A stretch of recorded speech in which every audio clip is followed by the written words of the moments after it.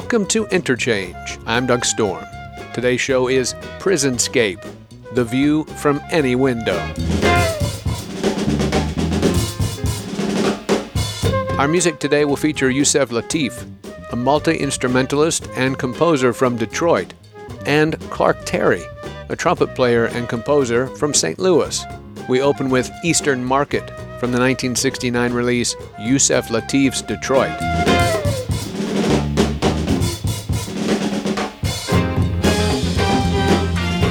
In an English romantic novel from 1796, the title character and hero, Marchmont, exclaims, "Is it possible that for a small sum, such as it is likely such people as these can owe, their creditor has a right to shut them up from the common air and use of their limbs by which alone there can be any chance of their payment? Can laws that suffer and enforce this senseless cruelty be the very best that the wisdom and experience of mankind can devise for the government of civil society?" An author of 9 novels, a poet and sometime resident of debtor's prison, Charlotte Smith coined the term prisonscape in Marchmont. That use was meant for the view inside the prison. But today we're helped to understand that the prison is everywhere. That through the prison, the state has organized social and economic life for all of us.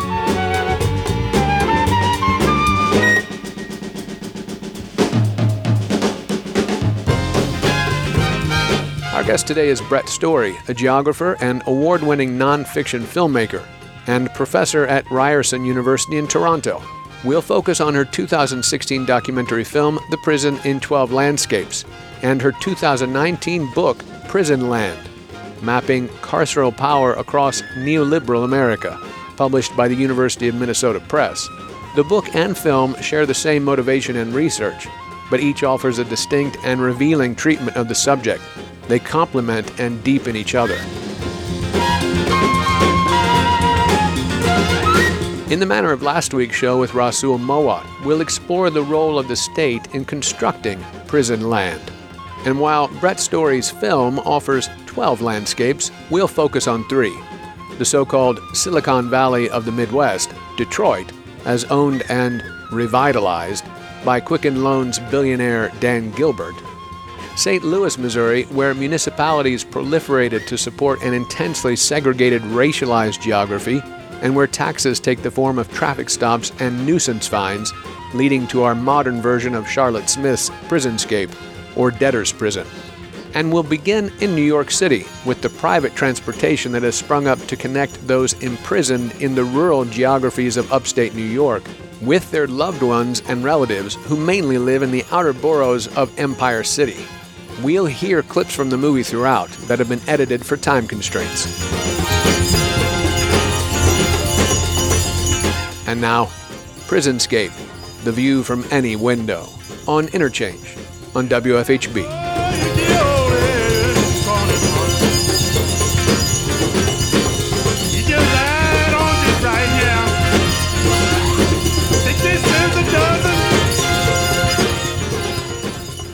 I think the part that got me hooked in originally, I think in when I was kind of just perusing the book before I even saw the film, was a prison bus as a space of carceral power. It was one of those things that, again, it's unseen, but it's a situation in New York, and I assume it's probably not dissimilar in other places where there are large cities and prisons. But tell us a little bit about the buses that take these mostly women of color to visit the prison where they've got loved ones. Yeah, so New York, like a lot of places, has been building most of its new prisons over the past few decades in rural areas, and most of its prisoners come from a few neighborhoods in the city. So that's true elsewhere in the country. That's something that was really important about what Ruth Wilson Gilmore demonstrated in her work, that, asking these geographic questions like where are prisons built and where prisoners come from offer us these answers and this knowledge. And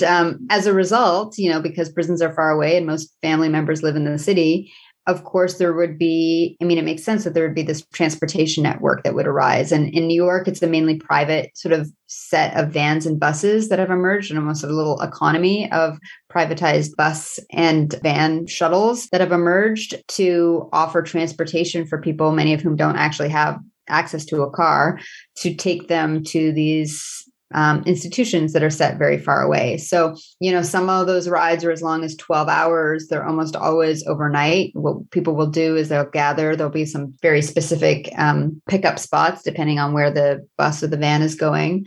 And then you gather there. So in this case, the bus that I took was the one that has the Attica prison on its route. It stops at 5 other institutions, so 6 in total. We gathered on the street corner in Midtown Manhattan.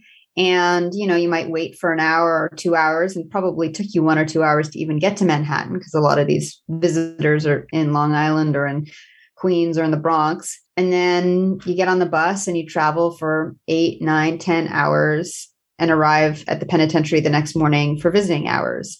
The bus rides themselves are, they're hard. It's always hard to sleep on a bus, but this is a bus that stops frequently. It has kids on it. It's crowded. You don't have much leg room. Sometimes the bathroom isn't working. I mean, often the bathroom isn't working. And it's a very, very rough ride that many of the people that take these buses have been taking over and over again, sometimes weekly or at least monthly for years and years and years, because people serve such long sentences. And so I wanted to show this scene. The film opens with this bus ride and then ends with it, and then I talk about the bus as a particular kind of carceral space in my book. I wanted to show it to demonstrate the collateral effect of the prison systems, right? It's not just individuals inside who are going through the deprivation of their freedoms and the depletion of their resources by being incarcerated, but it's the people that love them, that are taking care of them, their mothers, their kids, their wives, their siblings, and also how prisons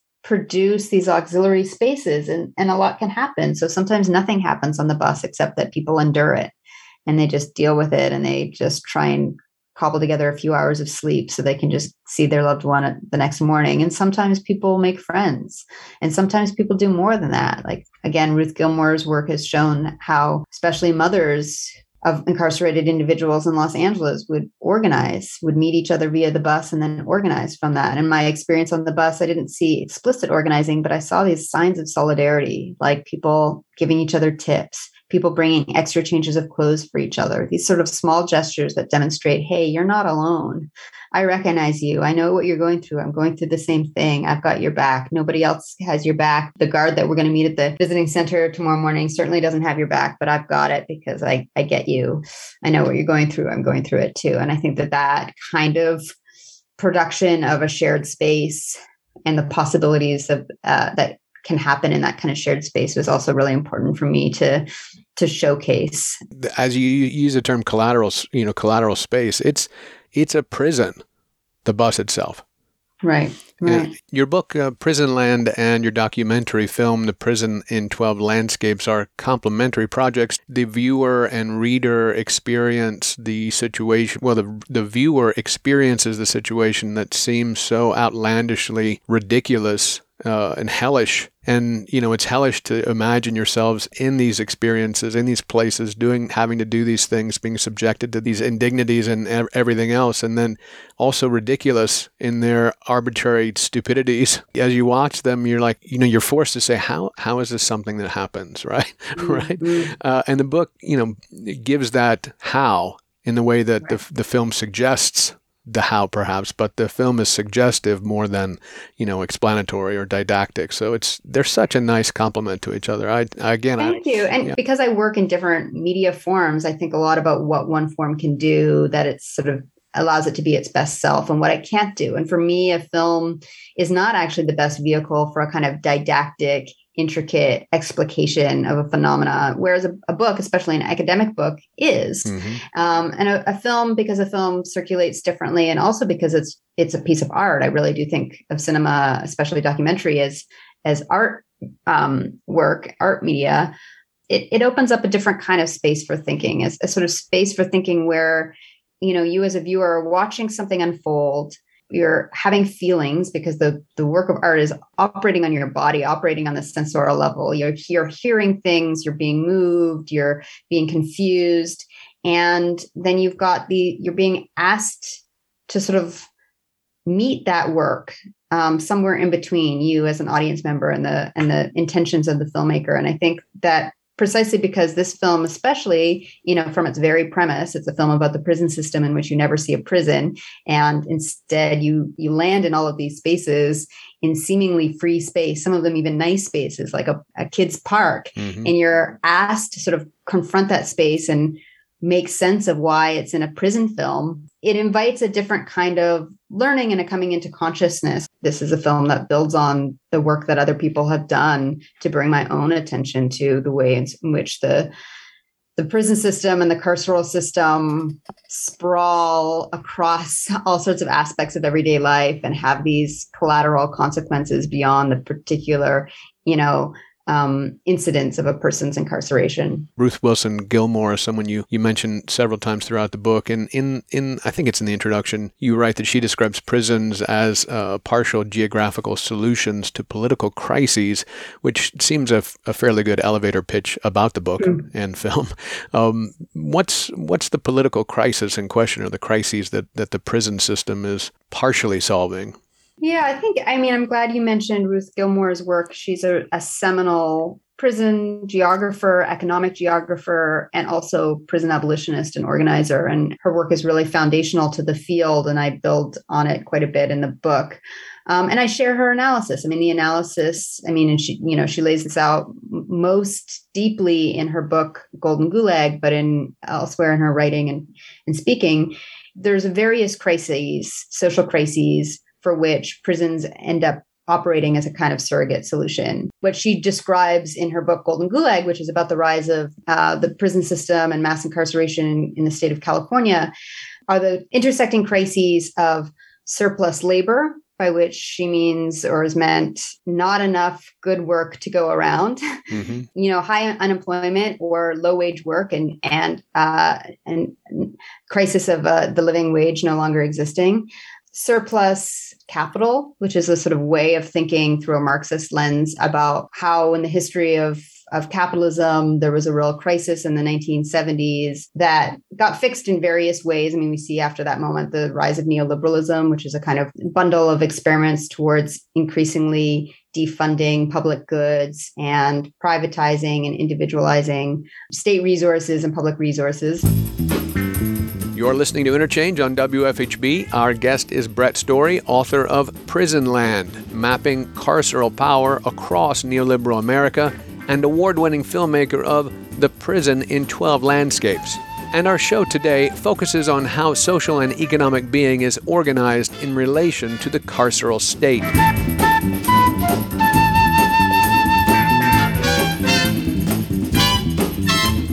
When we think of social crises, what do we mean? We mean a lot of different things. At this moment, we mean the crises of rising inequality. And one thing you can see when you look at countries in the world where incarceration rates have gone up is that tracks alongside both the decline of the welfare state and the rise of inequality. The more you impoverish people and the more you cut their access to state welfare resources like healthcare, education, or housing, the more you have this crisis on your hand. And one means that the state has used to resolve it is to threaten people constantly with criminalization and lock a lot of people up. Mm-hmm. It's a sort of, you can think of it as a kind of mopping up of these crises. And it's also a preemption of the real and constant threat of a social crisis in the form of social protests. And so this is the other thing we see in the 60s and 70s, just before we saw numbers of people inside America's prisons start to skyrocket, is had urban rebellions all over the United States. Mm-hmm.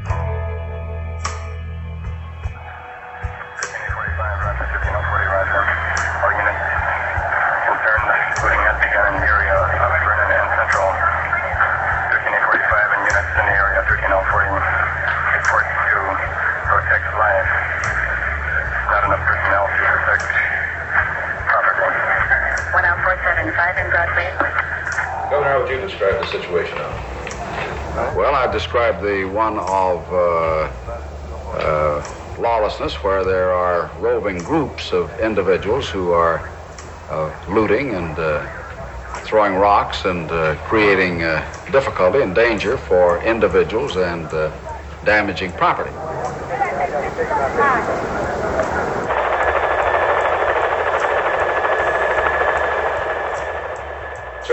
is out of control at this point? Well, it's not in complete control yet. And of course, that's the reason that state police have been made available, and also National Guardsmen. Now, we've put in about 300 state police and about 600 National Guardsmen in the area to protect the people and the property from the acts of lawless elements. They shot up stairs to the third floor apartment building, and then they started shooting tear gas and everything, and then they brought a tank out here, and they started spraying the whole apartment because they wasn't sure, you know. Mm-hmm.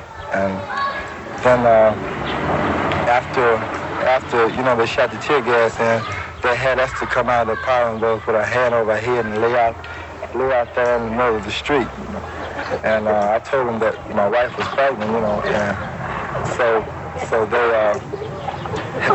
had us to go back beside the alley, and we went back to the alley, and after that was all over, the has returned, but we couldn't stay in the same apartment because all that tear gas was in there. And I think that's about all. What did you do when they started firing into the building? I laid on the floor and put my head down.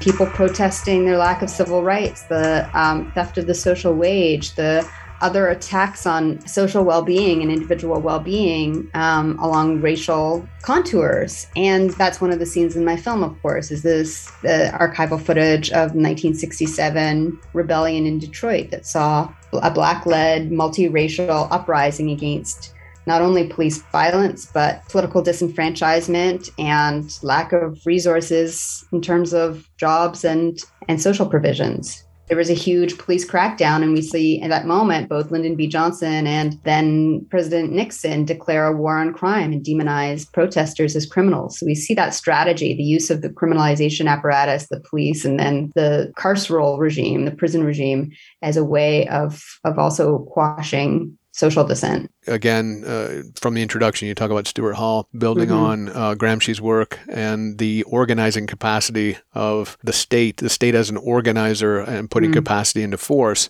And you quote Hall saying, "The state is the key instrument which enlarged the narrow rule of a particular class into a universal class leadership and authority over the whole formation." The state takes on these forms of power, but they are there to serve this narrow rule of a particular class. And so, when we talk about the carceral state, we talk about the state in any sort of formation. Its work is to serve this particular class. The prison system as an organizing form serves that class. It's important to recognize that the state as we know it now isn't the only version of the state that we might have, right? So the state as we have it now certainly organizes its own capacity, including our own, what's called the social wage, to maintain these in very intense social and racial hierarchies. So we live in a class system and a system of racial differentiation, and those things overlap. I mean, again, to quote Stuart Hall, race is the modality through which class is lived. The state that we know and have is one that has decided to use its resources to maintain and serve a capitalist order, a racial capitalist order that enables those hierarchies and that social differentiation to continue.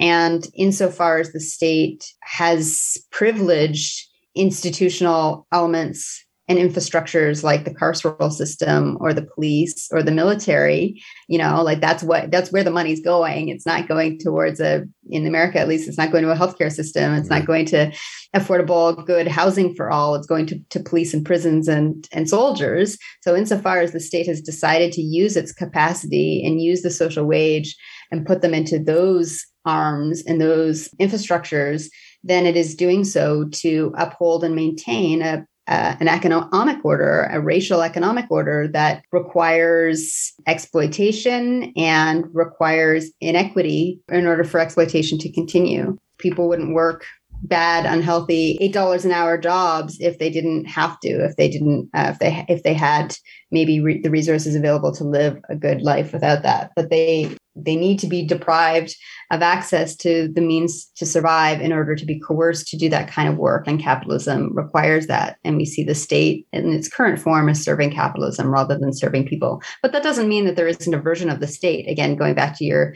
sense of the state also existing as an idea, a robust organizational entity that is there to organize capacity and do something with our money, that couldn't do something else and that couldn't serve the people in a democratic way, in a just way. We just don't have that particular version of the state. Well, it's obviously a question that might not be a possible version of the state as it is a coercive form. It's hard sometimes, to think about these forms as being possibly good, and that the form itself is the problem. I also think that there's a lot of work to do to sort of figure out if that's necessarily true. Like, is something bad by definition or inherently so, or because of the way it's been tasked? I mean, I know there's certainly people out there that think that the police can be reformed and that there's a version of the police that could do good. And I think there's many other people like myself that would respond, the good things that you want the police to do, they couldn't do as police, so we could fund harm reduction workers. We can fund crisis workers that, respond to interpersonal violence. But the utopian vision you have for what the police should be doing instead of what they're doing makes them not police anymore. And the police as an institution cannot be reformed, cannot do anything, and has never done anything other than what it has been today still tasked with doing, which is upholding and enabling continuous plunder and social differentiation.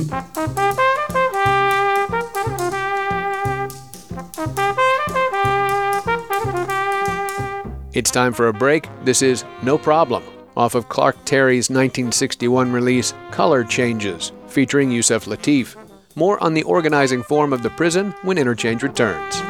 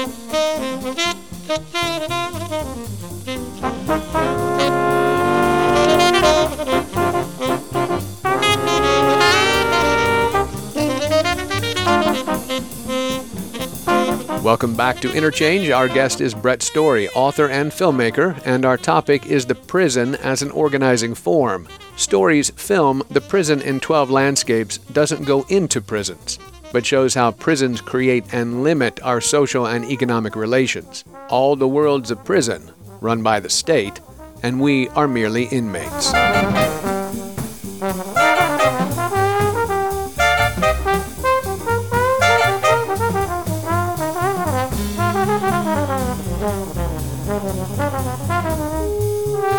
So the logic of the prison as an organizing form is kind of expressed throughout the book and throughout the film, right? And it's something that can be experienced and is experienced on a daily basis, as something as simple as a traffic ticket, or something as simple as a ticket for a broken taillight. And you kind of open I think it's the introduction. You open with the examples of Jennings and Ferguson, Missouri. Places that have criminalized, well, basically just being black in those two places, but have criminalized these kinds of infractions, or have created these infraction spaces so that they can tax and keep impoverished the local population, and in a sense create debtor's prison. Right, so that's one kind of logic of what the prison form does, that doesn't necessarily lead to prison, although it frequently does. That's a thing that's kind of the focus of your book, right? This is a little thing that we wouldn't think about as prison.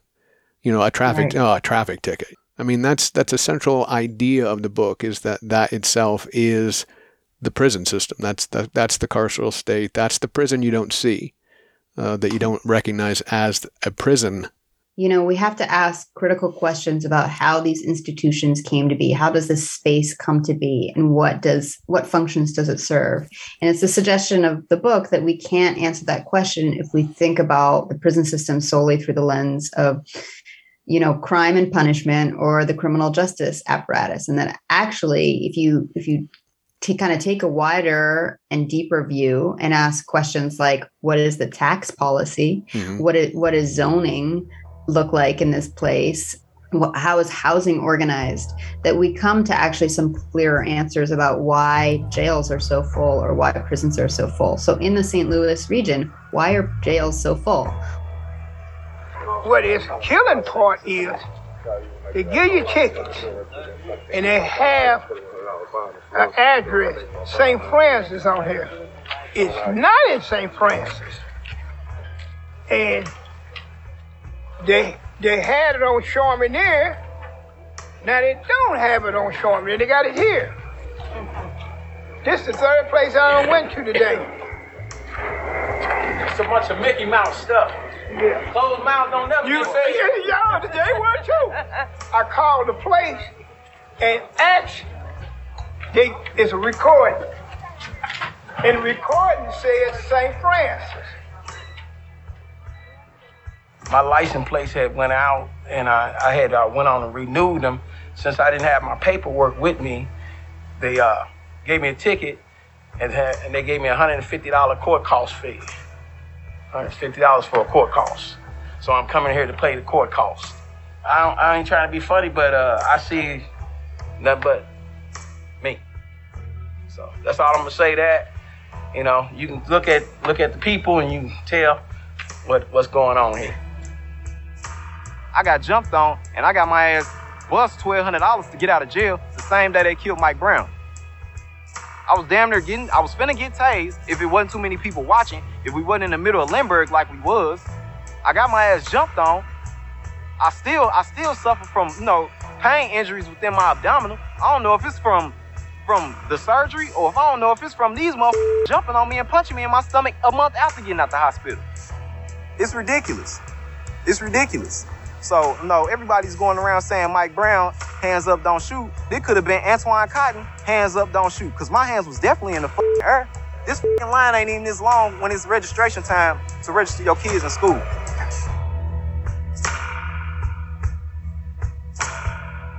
Well, jails are so full because people are constantly being fined for these very minor infractions. Well, okay, why are people being fined, you know, at a rate so much higher? And why is it mostly poor people and Black people that are getting constantly stopped by the police and fined for walking across the street or not putting their trash can lid on correctly? Well, it's because over the past 40 years, tax code has been changed over and over and over again until the municipalities of this region have very little capacity to raise municipal budgets through taxation. They're using these fines and the policing of these behaviors as a way of getting revenue. Okay, well, why is this tax thing such a problem? Well, one of the reasons is because going back to racist redlining in the 60s and a desire of like white middle class communities not to have to see their taxes go to funding people of lesser means than them, and especially people of color. And so this particular region was zoned such that something like 90 different tiny municipalities were carved out of a few miles ringing around the city of St. Louis. And so you not only have this problem where the municipalities can't collect enough taxes to pay their garbage collectors, but that there's 90 of them. There's 90 different municipalities that are not allowed to share resources, that must collect enough money to function. And that comes out of housing racism and ways in which municipalities were changing in the 60s in the wake of the civil rights movement. So again, like if we just ask the question through the lens of criminal justice or just through the lens of a sort of like crime and punishment, we'd say, oh, jails are so full in St. Louis because people are doing so many bad things because there's so much crime. And that's just not the right answer. It's not the just answer. And it's not a productive answer because it doesn't actually offer up a set of solutions. When you think about the sort of problem of debtors' prisons and debtors' jails in St. Louis, and related to that, of course, police harassment and police violence, like we saw in the police killing of Mike Brown, and widen our gaze so that we can see it through the question of land use and housing policy and tax policy, then we can also come up with solutions. Like maybe taxes should be raised. Maybe there should be more commercial taxes, especially on businesses that are making over a certain amount per year. Maybe municipalities should merge so that there isn't the rich communities weren't hoarding for their own and leaving the poorer neighborhoods to fend for themselves. There's all sorts of ways to think past and beyond the real problem and real harm of sending people to jail because they're poor. Right. And we can only come up with those solutions once we sort of can see the sort of the real underlying structures and problems for which policing and jails and prisons become a kind of surrogate solution. You're listening to Interchange on WFHB. Our guest is Brett Story, author of Prison Land, Mapping Carceral Power Across Neoliberal America, and award-winning filmmaker of The Prison in 12 Landscapes. And our show today focuses on how social and economic being is organized in relation to the carceral state.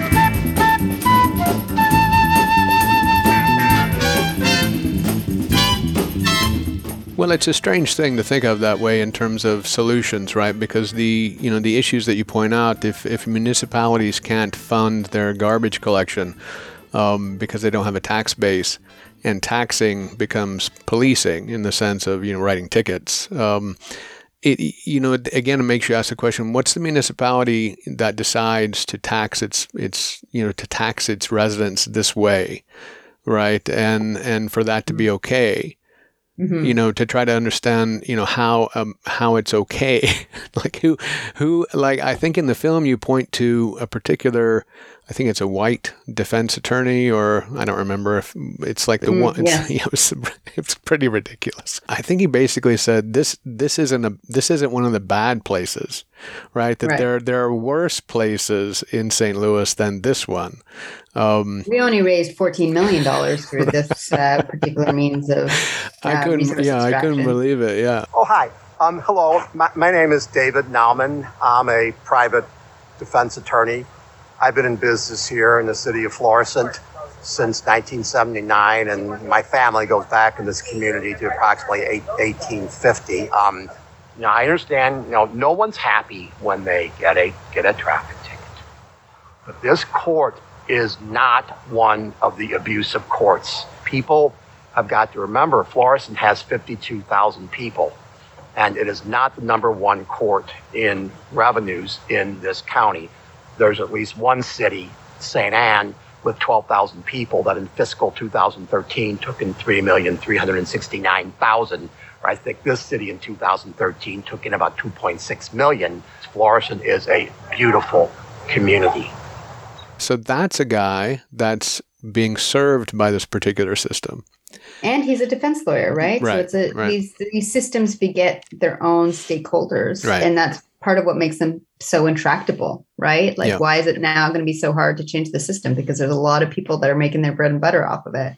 And they're the people who already have power, right? Not the people who don't have power, who are too busy standing in line to pay their fine for something they shouldn't have been fined for in the first place, to go and organize for change. Yeah, no, it's, the lines of people waiting. Yeah, it was just, and everybody's like, I went to this place and this place before I ended up coming here because that one was closed, even though it said to go to that place. And, it's Kafkaesque. It's too literary and, not, I don't know, maybe it is. No, it is. It is Kafkaesque because it's not Kafkaesque, designed for people to feel like they understand. There's no reason. There's no good reason behind how the system is organized. It's solely meant to disempower. And one of the ways it disempowers is by confusing, right? You can follow all the rules, even if the rules are Byzantine and serve no purpose. You can follow them and still find yourself entrapped by this system. And that's what makes it Kafkaesque. I think you make the point also that this is a racial project in this way, right? That people working hard to try to do the things right can't do the things right. There's just not possible. And obviously you don't say it in the film, but you show one white guy. who's served by it, and, lines and lines of black people. Yeah. Waiting. I think that's why I don't need to say anything, right? You don't need to find the note that says, okay, the system, we're going to design this system to be racist. We can look at its effects, who's being disenfranchised, who's being made into a permanent underclass, who's kept from ever achieving any modicum of stability through this system. Well, it's poor people, and those poor people are also black people. And that's not coincidence. No, and I think you say also, this is a way that we make anti-citizens, right? These aren't people anymore once they're no longer citizens, and so we sort of disenfranchise a whole group. And you say this is a primary function of this system is to counter black I think you call it black sociality, black sociality, and the fact that there could be a counter power to this particular state in that black sociality. And there always has been, right? I think that that's why it's really important, thinking about people like Jordan Camp's work, Stuart Schrader's work, other people, Donna Murch, Elizabeth Hinton. These are people who've demonstrated that the uprisings we've seen, it's not incidental that they're both multiracial and Black-led, or in some cases Hispanic-led.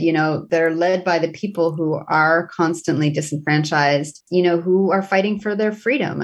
I end my film with a shot, the film's only actual image of a prison, and it's Attica Prison, and that's deliberate. It's an homage to, it's a way of honoring the brave and courageous incarcerated individuals who stood up against not only the injustice of their own incarceration in 1971, but the people in Vietnam who are defending their sovereignty during the war in Vietnam, the people all over the world who've been subject to imperial violence, and the people at home who are subject to that continual violence as well. So I think it's really important.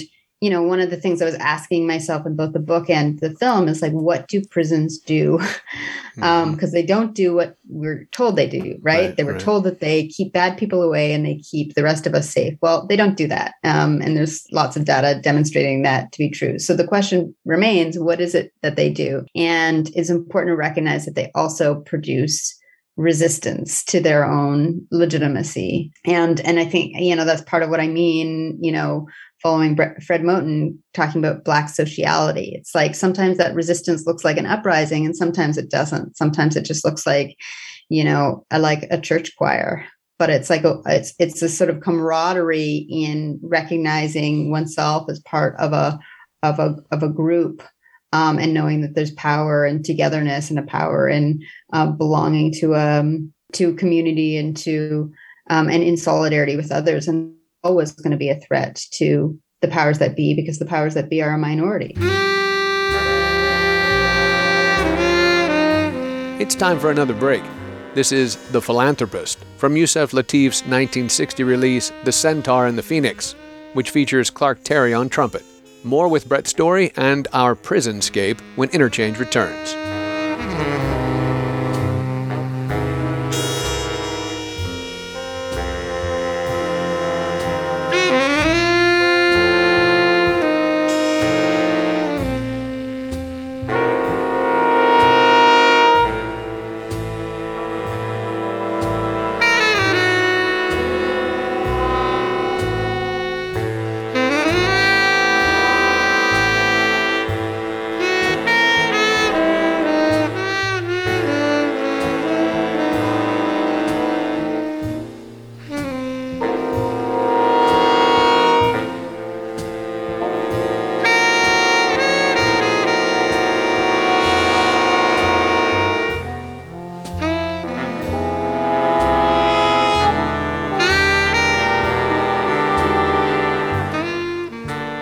Welcome back to Interchange. Our show is Prisonscape, the view from any window, with guest Brett Story. Again, from Charlotte Smith's 1796 novel Marchmont. There it is, that he who is once able to make a figure and is esteemed rich sees all the crimes forgotten by which he became so. There the profligate pensioner, the titled parasite, the plunderer of his own country or of any other, and even the private robber who has address enough to rob within the pale of the law, is not only tolerated, but respected. In this final third of our show, we'll take a tour of some prison land sites, starting with Dan Gilbert's Detroit.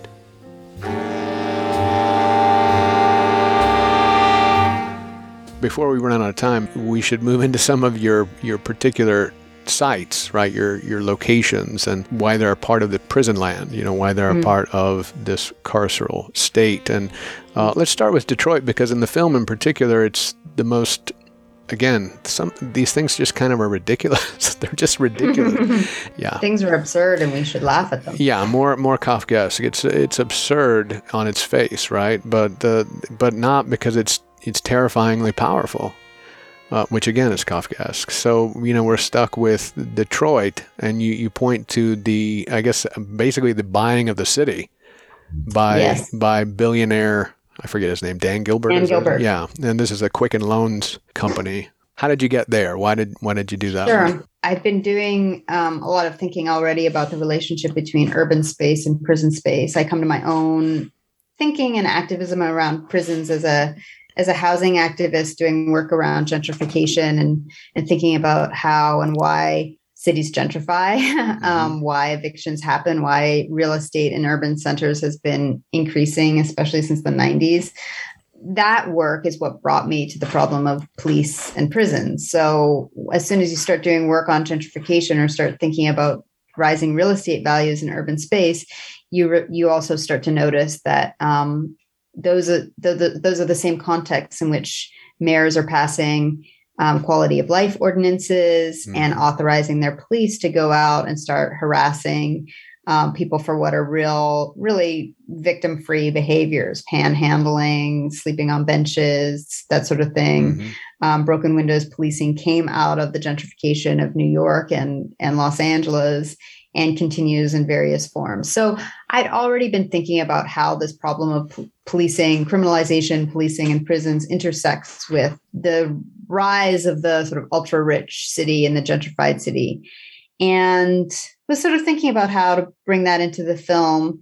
I read an article, because at this time, over the past 10 years, Detroit is really being held up as the kind of poster child for deindustrialization. Oh, look what happens when your main economic founder or corporate entity, leaves town, moves elsewhere. Well, you get the kind of mass abandonment that we've seen in Detroit. That's the way the narrative goes. And it's partially true. But of course, I think that obfuscates the degree of state abandonment that's also at play. And I had read this newspaper story about this billionaire who had decided to single-handedly economically revitalize, which is, again, code for gentrification, the city of Detroit. And that's Dan Gilbert, a billionaire who's made his wealth primarily through an online mortgage company called Quicken Loans. Ironically, because of course we know Detroit was sort of one of the ground zeros for the mortgage crisis of 2008, the housing crash. Right. And this was a few years ago. I read this story about how Dan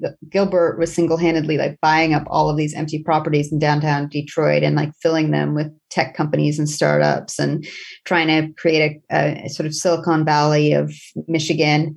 And in the story, there was a kind of profile of one room in his headquarters. I think it was the Chase Tower. And this one room was just wall-to-wall video feeds connected to security cameras across the city. So something like 1,000 different security cameras all feeding into video screens that some security guard would watch over from this particular command center, this room that was called the command center. And I thought, there we go. I just need to get into this room. This is me as a filmmaker talking. Right. This room will demonstrate, precisely how and why the surveillance of urban space is intimately tied to the recuperation of real estate profit. And so I contacted Quicken Loans, their just sort of media desk, and I asked if I could film in this room, and they said no, I couldn't, but they invited me to take this PR tour. When I went down, they told me that Madonna had been there the week before taking this tour. But over here, the view is amazing. So behind the fountain was just grass. And we decided, okay, let's do something to attract people. So we built a beach and we put a bar.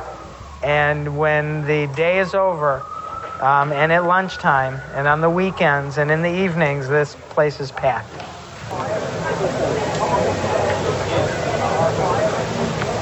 So our culture is tied to these things we call isms. And our isms are our belief system. There's 19 of them. Do the right thing, we'll figure it out, obsessed with finding a better way. They're everywhere. Ignore the noise. And every person in every one of our companies, and here's some of our companies right here, no matter what position they're in across the country, come in for orientation and they spend an entire day with Dan Gilbert, who talks about our culture and who we are. And that's the magic dust that floats around here. Let's talk about safety and security. This is the safest part of town. We partner with the Detroit Police, the State Police, the county, the Border Patrol. We all work together as a team. We even have secondary employment officers that when they're off duty, they work for us in uniform. We have our own security, feet on the street, our own cars. We have bikers. We keep an eye, and it is awesome.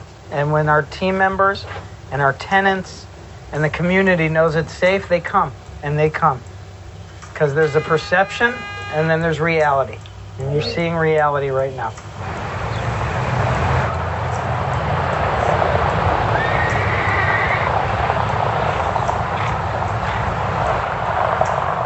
Year ago, you would have now walked through here with an army of soldiers protecting you.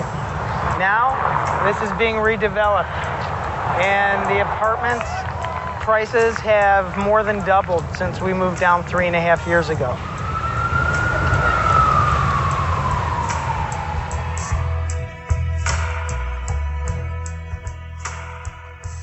So they were very proud and very happy for me to take this tour. And I honestly didn't think much would come of the tour itself. I thought it might be a way to make some sort of connection that would allow me to get into this room or just basically learn more about what's going on. Mm-hmm. And I took the tour with my team, and that's the scene that you see in the film.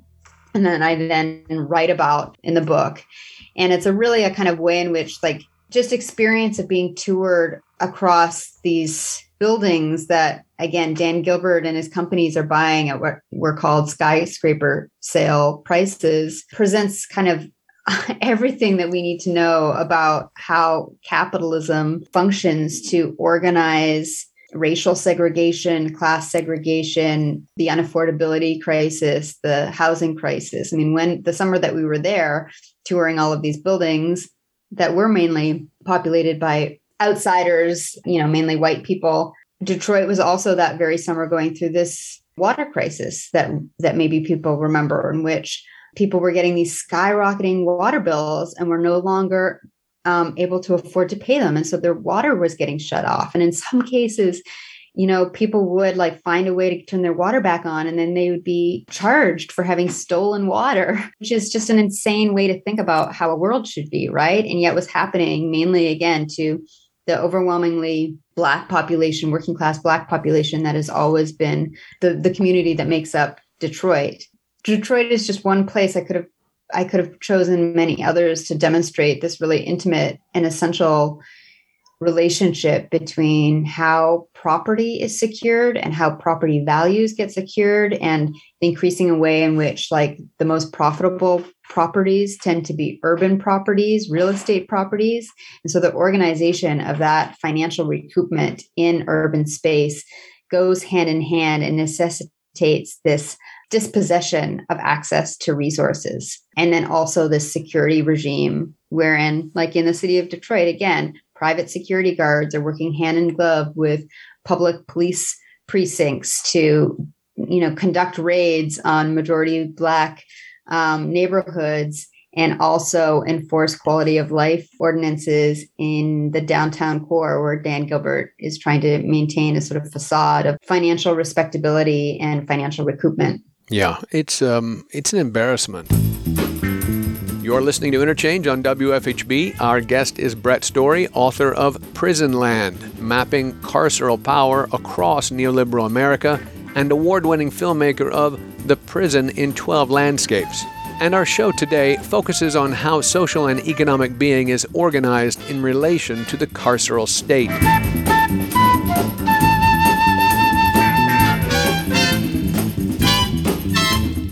I mean, obviously you're angry, when you watch things like this and you see it in the Carnival Barker kind of way, that you're sort of taking this tour with this ridiculous Carnival Barker, pointing out all the great things, and then you show the basic oasis from the tower right down into the streets, where there's this oasis of a playground of sorts, right? And you just think to yourself, how embarrassing to be these people. You have to have zero self-awareness, or also, I guess, a giant amount of self-entitlement. Yeah. In your life, to think that this existed as it has, with not by design to serve your kind of person. To serve your... Well, I think that's one of the things that criminal justice does, is right. It enforces a sort of mythology that lets people's self-entitlement go unquestioned, right? I mean, I think even the very category of the criminal is an immediate way to delegitimize a person's right to a thing. So if you're a person who's gone into a store, who is not, your employer has engaged in wage theft, or you're working a full-time job, but you're only making $9 an hour, and you don't have enough to live, and you go into a store to steal some baby formula because that's the only way your kid's going to survive, you get called a criminal. Right. And so anyone who's looking at you is like, oh, that person's a criminal. They brought it upon themselves. Right. And so it's a way of casting what is actually all the kind of hoarding of wealth that's going on. I mean, even middle class life disables people from seeing the amount of wealth hoarding and resource hoarding that's happening. But the very sort of logic of criminality is part of the system that helps blind people to that. Yeah. Well, you mentioned throughout the sort of responsibilizing of neoliberal policies, right? Or the idea of the individual being the sole responsible party for one's well-being. These are obviously ways in which we are able then to demonize anyone who has no opportunity, right? Who's stuck into these places and then can't fulfill any of the things that you've been told are the right ways to be or do or succeed, et cetera, et cetera. I went to Northwoods because they told me I had a warrant there. I said, no, I've never gotten a ticket there before. So they gave me the ticket, and I just started crying right there because I'm like, you got to be kidding me. The ticket stated that the trash can lid was not secured to the can. This is their writing. This is the officer's writing. And I'm like, I now have a warrant for my arrest because the trash can lid was not secured to the can. Therefore, trash was exposed, not on the ground, but it's exposed. She said, yeah. I said, how much? I said, I can't have this warrant. I need to take care of it. How much does this cost? $175. I said, I've never seen this ticket. The officer brought it to your house. I don't care what the officer says. He never gave me this ticket because I'm here talking to you now. I would have been here talking to you then. I never had the ticket. What signature do you have that the ticket was handed to me? On the ticket, it stated that he was at the house, and excuse me if the times aren't exact, but approximately about 7:08 a.m. writing the ticket. And at the bottom where it says delivered, it says like 9 p.m. I'm like, so he sat outside in the morning and wrote the ticket and just dropped it off before he went home that night or something? Or just came back after he left home and dropped off a ticket? Doesn't make sense. So, well, you're going to pay the ticket or you're going to jail. I said, I guess I'm going to jail. I had the money. I just didn't. I said, I worked too hard for my money to give my money to you over a freaking trash can lid. Just come on. So I went over to the police department to turn myself in. And the women were just like, you're going to arrest her? And they were like, yeah. The cops that weren't black in there treated me like I was any common criminal coming through the station. And the ones that were more compassionate were the black females because it was wrong. The lady waited to the last minute to book me. She was just like, your friend's outside. She said she'll pay your bond. I said, no, her money shouldn't go towards this. My money is not going to go to it. Her money isn't going to go towards it. It's not fair. And she was like, so you're going to jail? I'm not paying the ticket. You tell me what are my options. So they had me take all my clothes off and gave me this jumpsuit for jail. And they fingerprinted me and they put me in a cell. This cell had feces on the wall, blood on the wall. The mattress was cut up and nasty. They gave me some little blanket. And And I had to fold that blanket in half and sleep on that blanket for 3 days. Because of the condition of the jail, when they attempted to feed me, I chose not to eat. And eventually, by the 3rd day, I'm like, I don't feel good. I hadn't eaten, I hadn't had any water or anything. And I'm still sitting here. And I said, so how long do you hold somebody on the trash can lid? And he told me 15 days. And I said, you're going to hold me in here for a trash can lid for 15 days? I said, I'll pay the damn bond. Yeah. And to have zero capacity to stop it, but to have the strength to try to stand on your correct, like your rightness, right? Your morality, your space, your stance. This is something I can't pay. There's no reason to pay this, to be broken by it. Yeah. Yeah, I think that story, I mean, in some ways it's the sort of, there's nothing that special about it aesthetically or the composition in terms of cinema, but it's the heart of the film. And I think it's the emotional crux of the film. Mm-hmm. It's a sort of moment where I also feel like that when I watched that part of the film. Mm-hmm. And when I interviewed that woman, Sherry, it brings into relief all of the absurdity and injustice that we've witnessed everywhere else. Right. Yeah. I mean, Sherry's just a woman that, I met through one of my contacts in St. Louis, which were this organization called Arch City Defenders, a group of really, really amazing lawyers and other staff who provide legal support for people without financial means and have been sounding the alarm on this system of over-fining and hyper-fining of the residents in the St. Louis County region. They connected me to Sherry, who they had represented. And she told me this story, which was, I mean, it's devastating, but it was also resonant with all the other stories I heard when I was going up and down those lines in front of the courthouse, because that's what the system does to you. Even when you try and express your anger, your right to dignity, it says, you dare express your anger and your right to dignity, we will degrade you even further until you have no choice but to concede. And that's what's so devastating, but also so necessary about her story, is that her anger is legitimate. And I feel like that's actually what brings me most to tears, is to just feel it with her.